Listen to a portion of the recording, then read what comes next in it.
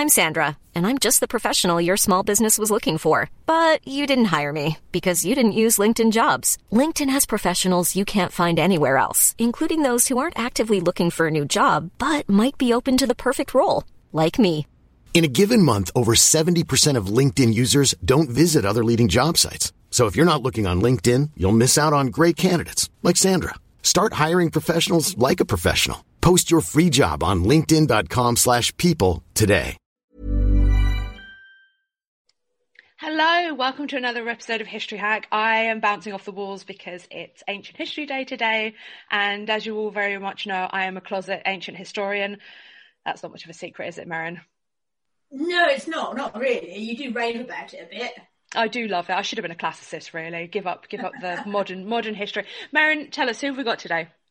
So today we are privileged to have with us Greg Wolfe, who since 2015, you're going to have to correct me if I'm wrong here, Robert, since 2015, I think you've been the director of the Institute of Classical Studies and the Professor of Classics at University of London. That's right. You are, no doubt about it, you are a renowned cultural historian of the ancient world, and I don't think it's unfair to say that over the years you have changed people's views on what we understand now and how we perceive the Roman Empire in particular. Much of your work combines archaeological and historical material to explore history in the real round and in the long term, but your most recent book includes a veneer of theoretical and practical challenges as to the impact of demographics, human geography and environmental science. It's quite a mixed bag. In The Life and Death of Ancient Cities, which I think is really meaningfully subtitled A Natural History, you get us to think long and hard about what it means as human beings to invent and then live in and constantly change cities. Something as simple as cities. Don't you? That's the idea. That's the idea. Should we start with what is a city in its purest form? Well, lots of people have tried to define it. A city is a place where lots of people live together, maybe not huge numbers, at least a few hundred, usually a few thousand, often today many more. And they don't just live together. They create a kind of society where people take different roles. So some farm, some make, there are doctors, priests, soldiers. And this is what makes it so different from a big village, because a large village, you also have lots of people living together, but they all do more or less the same thing. They're all roughly the same level of wealth. They all are engaged in farming, or maybe very occasionally in fishing and other kinds of activity too. But it's a society without many differences inside it. And when cities appeared for the first time 6,000 years ago, we began to move towards these societies that are differentiated, they're stratified, there are huge differences of wealth and privilege and power between different members. The archaeology of a city looks different to the archaeology of a village because there are big buildings, there are communal buildings, open marketplaces, places to meet, maybe temples, town halls, law courts and so on. And that cluster of things together is what makes it a city. So it's the granularity, it's so many different things coming together that makes it a city. Yeah, it's complexity. It's a kind of very complicated nest that people are good at living together in. And you can do things with it that you can't do with other kinds of cohabitation. I've got to say, I was so shocked when I picked up your book to read it, and it's supposed to be about ancient histories, which it is about ancient histories, but I wasn't expecting it to go so far back in time and into the Iron Ages, and you start to talk about things like apes. So can you tell our listeners, what do apes have to do with any of this, and how do they fall into this whole narrative of cities? Well, it does. It went back a lot further than I thought it would when I started writing it. And I mean, one reason I did that is because I got quite influenced by a series of books that have been written recently. One of them is called Deep History, another Maps of Time, which have suggested that if we want to understand how human societies work, we need to think about humans with a bit more perspective. And so one of the things that it helps to think about is, what would a city created by wildebeest look like? What would a city created by bears or whatever? And you begin to realize some of these cities are less plausible than others. So what's about our species that makes us good at living in cities? And some of the things, one is that we have over millions of years developed to be highly social beings, and we really don't live very well on our own, as most of us have found in lockdown. We really need large groups of people to function, and compared to other apes, we've got one of the biggest frontal cortexes. Our brain has evolved in this direction, so that's one part of it. But there's other things that make us good at living in cities, that we move easily in 3 dimensions. That would be a problem for the wildebeest, wouldn't it? Trying to get up the tower block. But apes are pretty good at that. And we're also not at all finicky about what we eat. We can eat huge numbers of different things, which helps if you're living in a trophically impoverished environment like a city, because cities are full of dirt and they're not like the countryside. And if you're living packed together, you can't just move on till you find something good to eat. Move to a new river if the river you're on doesn't have the fish you want to eat. So we have to be quite tolerant. And we're not the only animal that's good at that. I mean, rats are very good for cities. They're very sociable. They eat all sorts of stuff. They move easily in 3 dimensions. They don't build cities of their own, but I didn't build most of the cities I've lived in. So as a species, we're pretty well adapted to be able to do this thing. So this is really interesting. Is it like Maslow's hierarchy? Is it that sense of we've got to focus on sustenance and eating that actually shapes the city? I think that makes a huge difference. People don't only come together for that. I mean, there's all sorts of other reasons that bring us together. But yes, thinking about the way that we eat, the way that we breed, the way that we socialise, I mean, in the way you would for any animal. That's why it's a natural history. If you imagined you were watching a David Attenborough program about a great coral reef or about the African savannah, all the same questions would come together. So that's my approach to the city. And what is it? Eating, breeding, socialising, how you organise conflict, how you organise activity together. And, this does shape the way cities have developed. If we're talking about development, I mean, the human brain developed over time, didn't it? I mean, how did that make us better suited to living in cities? Okay, well, here I should admit cities are an accident. That our brains have developed, and our guts, and our limbs, and all the other bits and pieces of us that are important, developed in very different settings. So there have been humans for between 3 and 200,000 years, and then there have been many other close relatives of humans. And of course, for a lot of the time, there've been more than one species of humans around on the planet.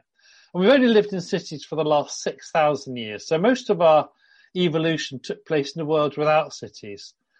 And what I argue in the book is that because of the kind of changes that we underwent as a species for other reasons, we have accidentally developed the qualities that make us good at living in cities. And this is familiar in evolutionary theory, to see how changes develop for one reason end up being co-opted to other purposes later. So the classic example is dinosaur feathers. Dinosaurs develop feathers, not to fly, because they can't fly. They develop them as a way of probably regulating body heat. But at the moment, whereas a particular group of dinosaurs begin to take the first experiments into flight, having feathers turned out to be a really, really useful thing to make use of. And so that's humans in cities. All these things I've talked about were developed for other purposes. The reason we can eat almost anything is because we lived in a series of unstable environments where the climate changed enormously, and we couldn't just rely on one resource. We couldn't only rely on meat. We couldn't only rely on fruit. So nowadays, well or badly, we eat all sorts of different things, but that isn't about the world we live in now. It's because we had already developed those abilities that we're able to colonize the world we live in now and spread onto all continents. So this is really interesting, because what we're talking about is almost a call and response in terms of feeling our way through evolution. When we look back, I mean, you went back as far as the dinosaurs there. If we go back to our ancestors as human beings, then when did we decide to settle down and cluster together? And when did we stop foraging and actually become collections of farmers? Well, the key moment seems to be at the end of the last ice age, the beginning of what's called the Holocene period, where by that stage we were already technologically and socially very adept. We already lived in complicated societies. We'd already had dogs. We'd spread already from Africa into Asia, Australasia, then later into Europe and the Americas. All of those things happened. But at the end of the Ice Age, at the beginning of the Holocene period, we began to develop ways of using our environment more intensively, and this leads to farming. So there were groups of gatherers and fishers and hunters who just lived in one place all the year round, if they lived in really, really rich environments. We developed ways of doing this in other environments. So in one way you can say we moved down the food chain. We began to rely less on eating animals that ate vegetables and more on eating vegetables. Our diet became much more vegetarian, and never completely. And we began to farm. And once you begin to farm, the population rises. It becomes possible to sustain larger settlements in more places.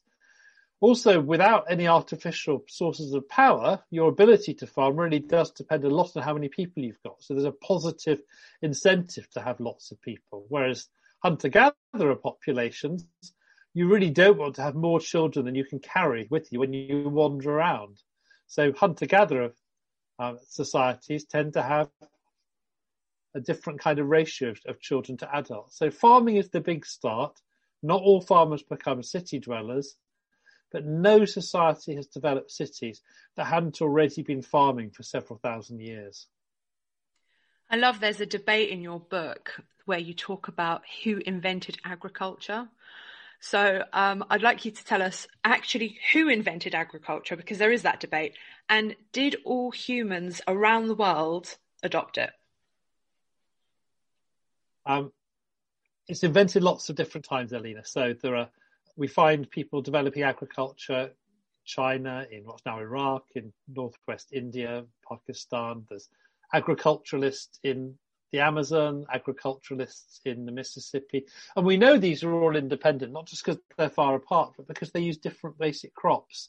There's whole agricultural systems based on rice. In the Americas, it's maize. In Africa, yams. And I mean, that's simplification. But the first agriculturalists, they had to do their own domestication. Only later domesticated crops begin to be traded around the world. So that's the first part. That's the first part of the question is, lots of people invented it. Did everyone adopt it? No, there are still populations today who don't.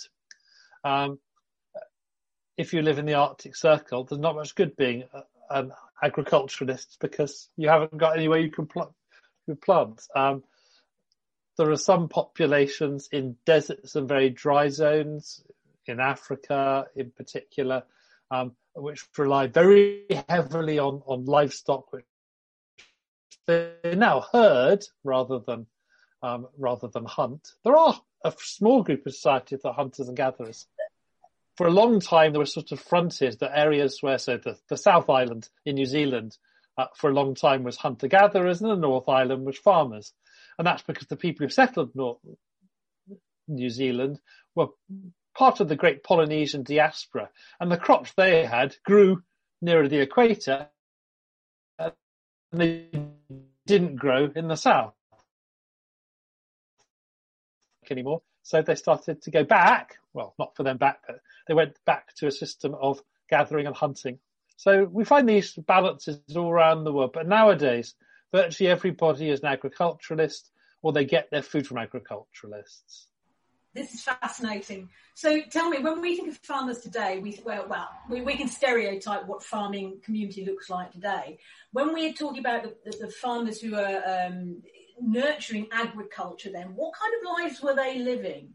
Oh, very different. They lived in communities where the family is the sort of main economic unit. They grew lots and lots of different crops. And that's because it's simply not safe to only grow one crop if you're living near subsistence. Because if one crop fails, you've had it. So they would have a little of everything. They would grow beans and they would grow vegetable crops. They would grow grains of different kinds.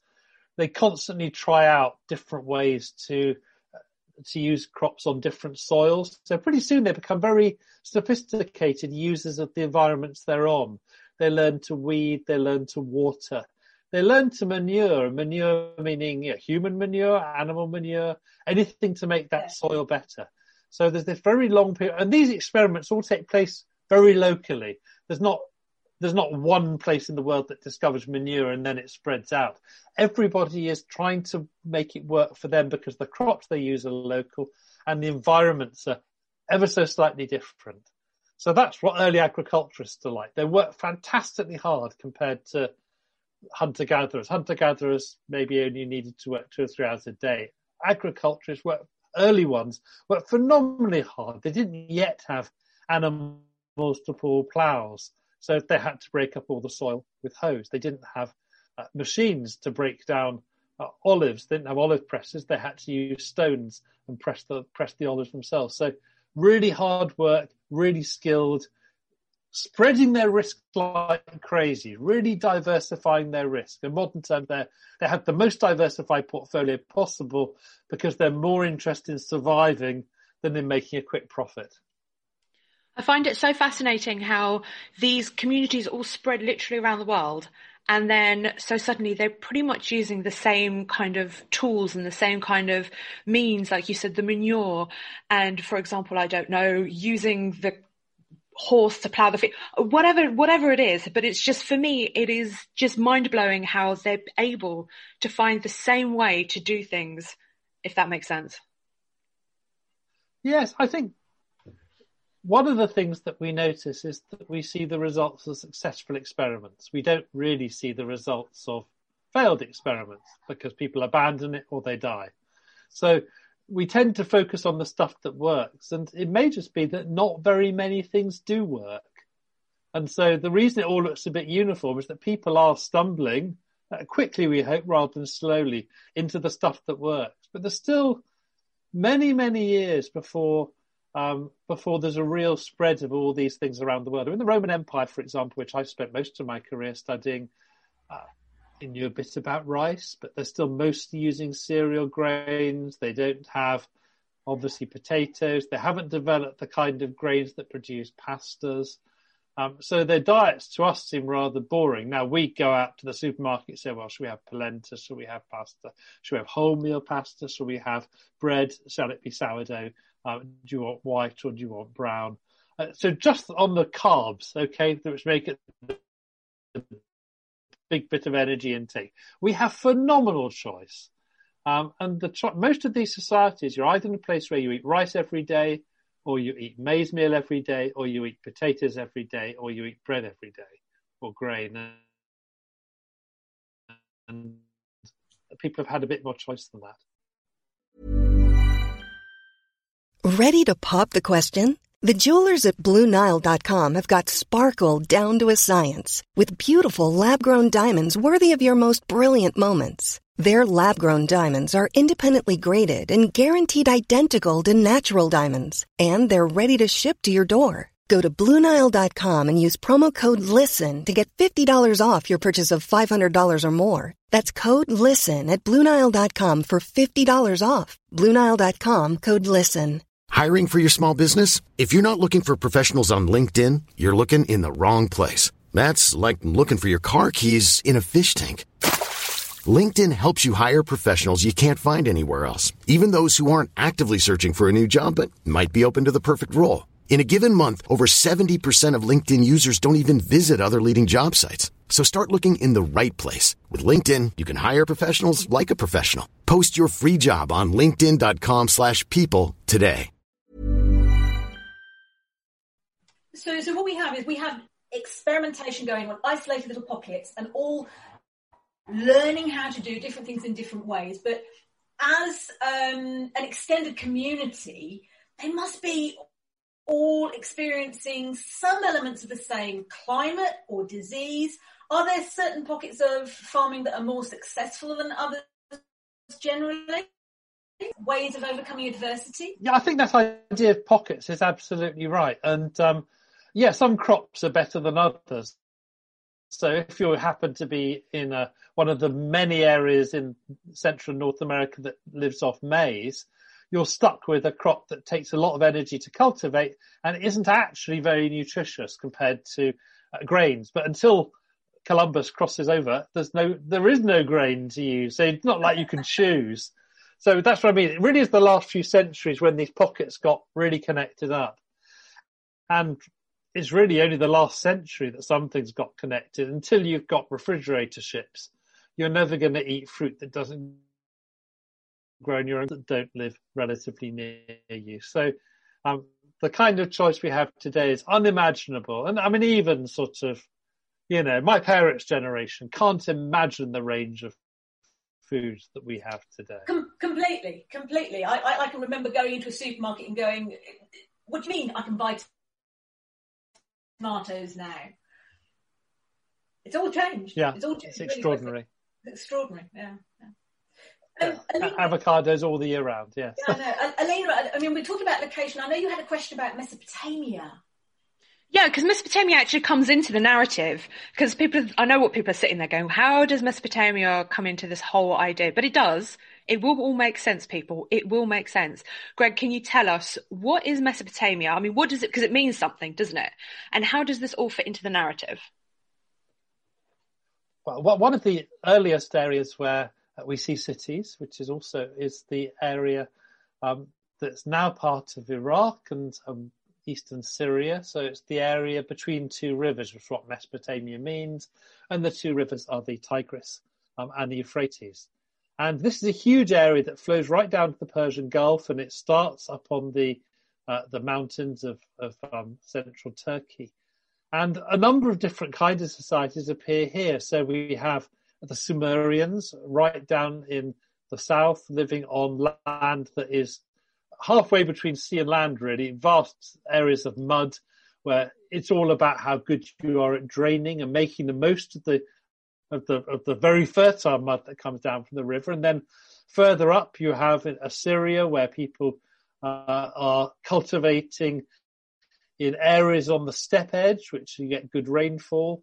And some of our earliest cities appear in this area, and it's about the same sort of time as people are beginning to create cities in Egypt, where the Nile produces all sorts of quite different hydro-agricultural problems. So these are areas where we begin to see some of our chronologically earliest cities. And how did they develop agriculture within the confine? Well, not even within, but I mean, we imagine a city as being a built-up area. That's our predisposed idea of what a city involves. But it's clear that actually the concept of a city can be much broader than that. So how did agriculture develop in Mesopotamia? And what was life like for those farming communities, perhaps interacting with each other? Well, the agriculture starts many thousands of years before cities, almost everywhere, and particularly in Mesopotamia. So crops that are domesticated in a fringe of territory, some in Turkey, some on what's now on the sort of Iranian-Iraq border. And these are, people then try them out. So wild grasses, they pick and they sow them, they develop them. And then from these areas on the fringe of Mesopotamia, people begin to then discover they can use these crops further down. And a few thousand years later, some of the first domesticated animals, pigs, sheep, goats, cattle, all from this sort of same general area. It takes a little bit longer before horses are domesticated on the South Russian steppes. So people gradually keep looking for ways to expand the package, so to add new domesticated things. And this all happens well before the cities.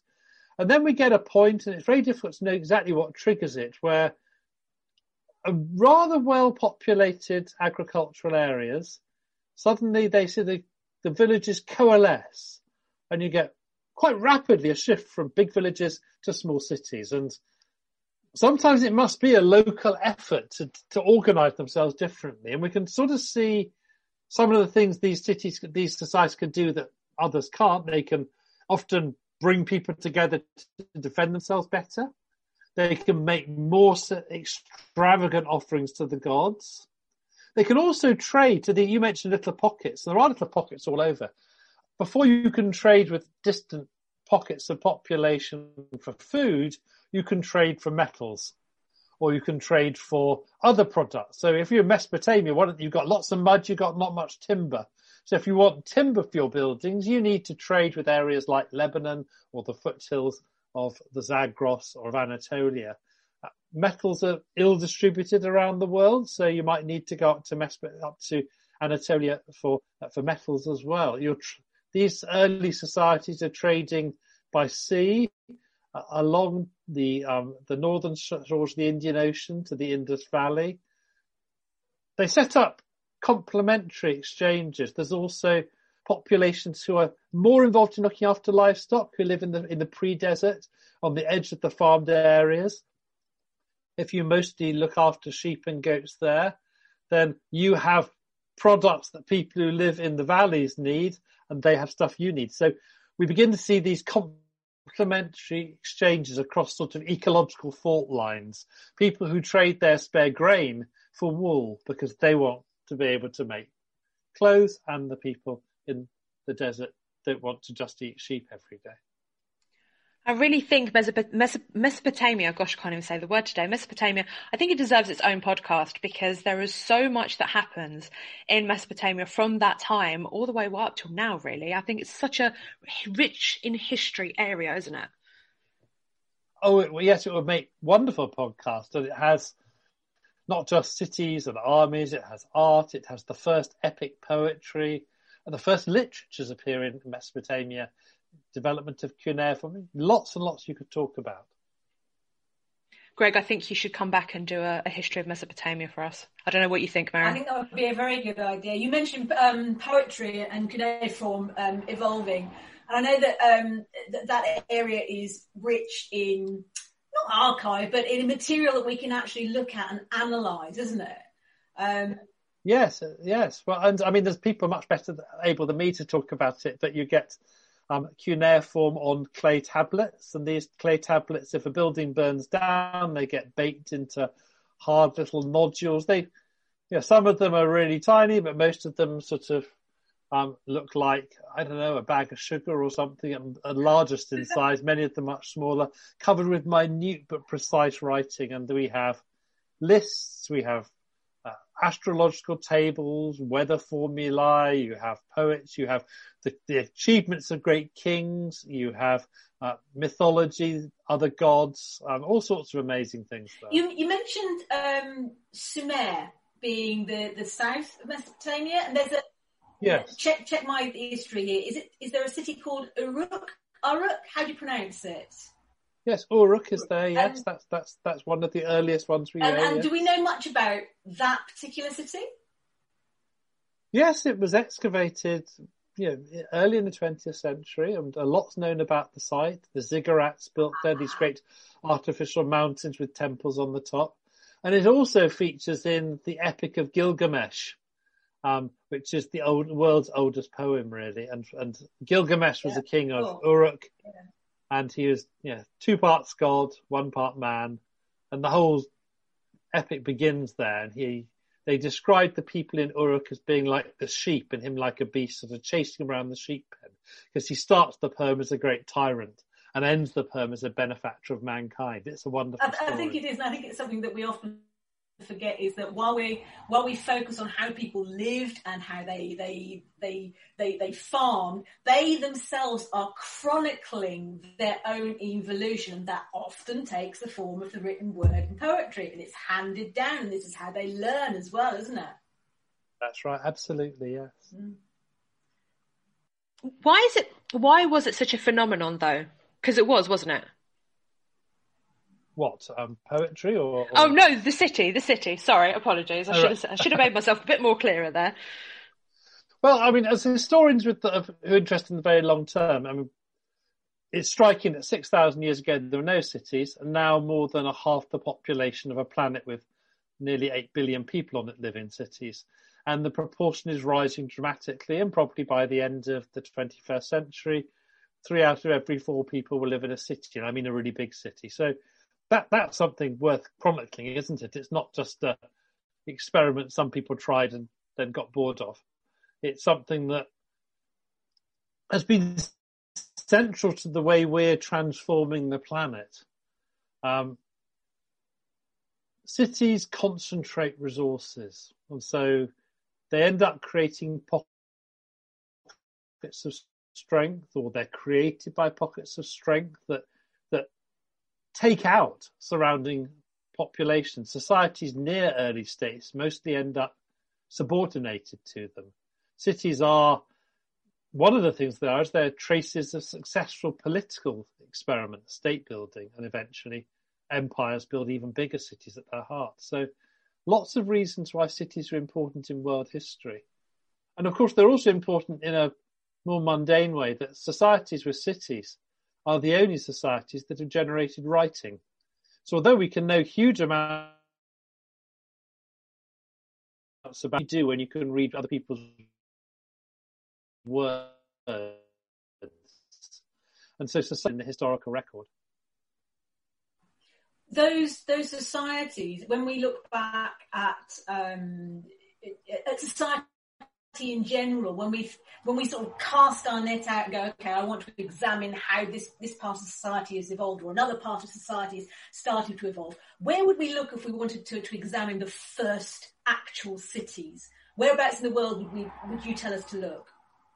Well, I think the best thing to do is to look at as many early cities as possible. And that's one reason why I did try and do that. So not just Mesopotamia, that's amazingly well documented, but also Egypt and the Indus Valley and northern China, and then also the new cities that appear a little bit later in time, the cities of the Sahel just south of the Sahara, or cities like Cahokia, which was created around the time of the Norman Conquest in the Mississippi Valley, where the Missouri and Mississippi rivers meet. And one reason to look at all of them is that when you look at as many as possible, you begin to see what are the recurrent features, what seem true of most of them, and what is just the local variant. So, only in Cahokia is there seemed to be mass slaughter of females buried under mounds. A lot of it seems to be very much about mortuary stuff at the beginning and religion.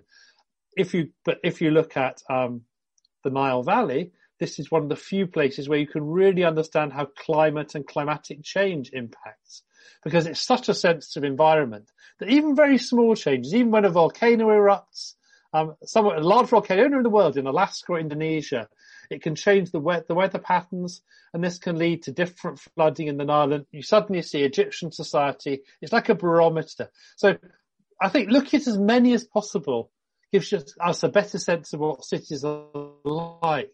And one of the flaws, well, not a flaw, but a limitation of the early comparative studies was they would just look at Mesopotamia and Egypt and Middle America. And they'd say, well, cities always arise in arid environments, and it's always about controlling water. Well, that's not true in everywhere. Some places you've got more water than you can use. So it's worth spreading our comparative net as widely as possible. Greg, before we finish, can you remind our listeners the name of your book and where can they get it from? Well, it's called The Life and Death of Ancient Cities, A Natural History, and it's published by Oxford University Press. And of course, it's available at all good bookstores everywhere, and even a mail order one beginning with the letter A. Thank you so much for joining us. That was so enlightening. I need to tell everybody, go out and get the book. I've read it. I think it's absolutely fantastic. I've learned so much about the evolution of cities. So thank you so much for joining us. Thank you for having me. Don't forget that we do exist on Patreon as History Hack, and on Patreon as well, which is Podbean's own version. Alina and I have had massive fun doing this in 2020, but life's going to change quite a lot next year, and we're going to actually have to go and earn a living, etc. If we want to keep up the regularity that we've been bringing you and the kind of guests that we've been bringing you and the workload, then we will need your help. So if you join, there's going to be incentives for joining on either of those platforms. We're revamping ourselves on both of them, so don't forget to go in. You can do as little as $1 a month, and it all goes towards keeping up History Hack as regular as we've been able to bring it to you this year. When our guests join us to talk about their work and their new book, the 45 minutes or so they spend with us is just a taster of all their efforts.